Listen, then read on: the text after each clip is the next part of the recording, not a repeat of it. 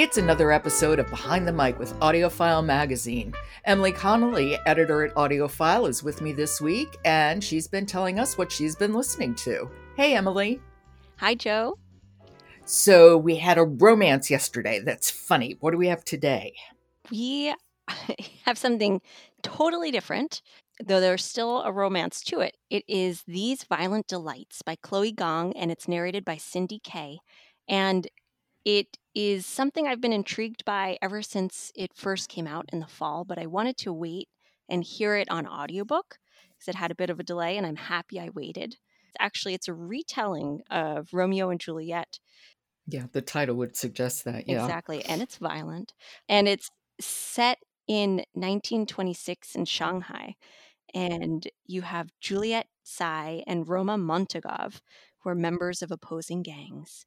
And they're two older teenagers who have a bit of a history, but they are from rival gangs, as I said, so there's a lot of tension going on. Question, is this a YA title? Yes, this is a YA title. And I could imagine it's definitely, there's a lot of violence, as I said, so probably older teens should be reading. Okay. I just kept thinking if I could have read this when I was in high school, reading Romeo and Juliet, I would have gotten so much more out of reading the play almost, because it's so fun making the connections between what she did here and what is in the original source material, and then diving into what is the history of Shanghai at that time period.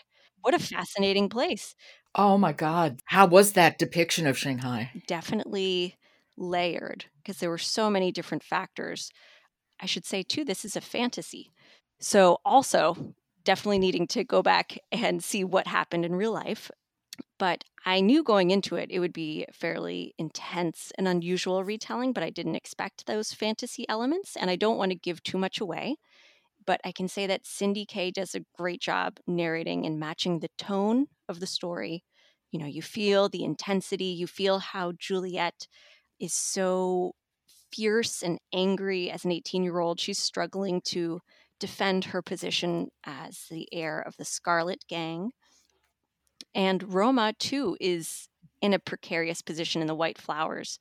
And he has a very quiet anger and kind of resignation initially, but you definitely feel the tension between the two of them as they have to work together to find out more about this monster and this madness sweeping the city.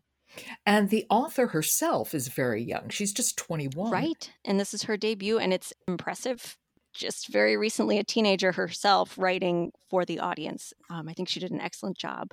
But we could hear a little bit of it to see how. I was just going to say that. So set this up. So Roma Montagov has shown up at this club run by the Scarlet Gang, and he's asking Juliet to put him in touch with her father about some mysterious deaths that happened the night before.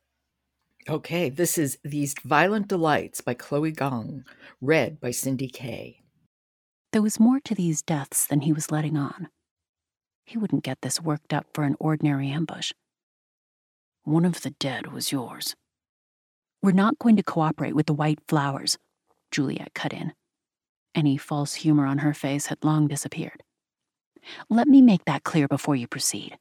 Regardless of whether my father knows anything about last night's deaths, we will not be sharing it with you, and we will not be furthering any contact that could endanger our own business endeavors. Now, good day, sir. Roma had clearly been dismissed, and yet he remained where he stood, glaring at Juliet like there was a sour taste in his mouth. She had already turned on her heel, preparing to make her exit, when she heard Roma whisper viciously, "What happened to you?"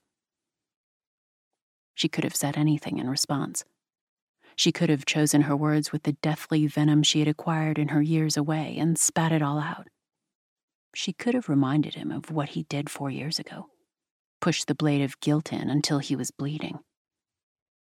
But before she could open her mouth, a scream was piercing through the club, interrupting every other noise as if it operated on another frequency.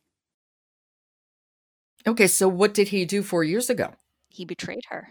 They were in love, and then he betrayed her, and she was shipped off to America and is back now only recently, and all of a sudden, all these mysterious deaths are happening. And so there's a lot going on in the story.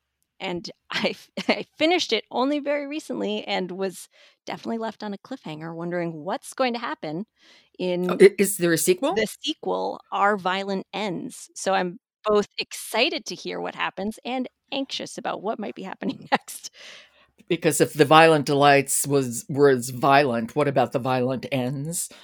If you're looking for a fast-paced fantasy listen in a setting that is certainly not well represented in, what you see out there for teen reading, I'd definitely recommend it.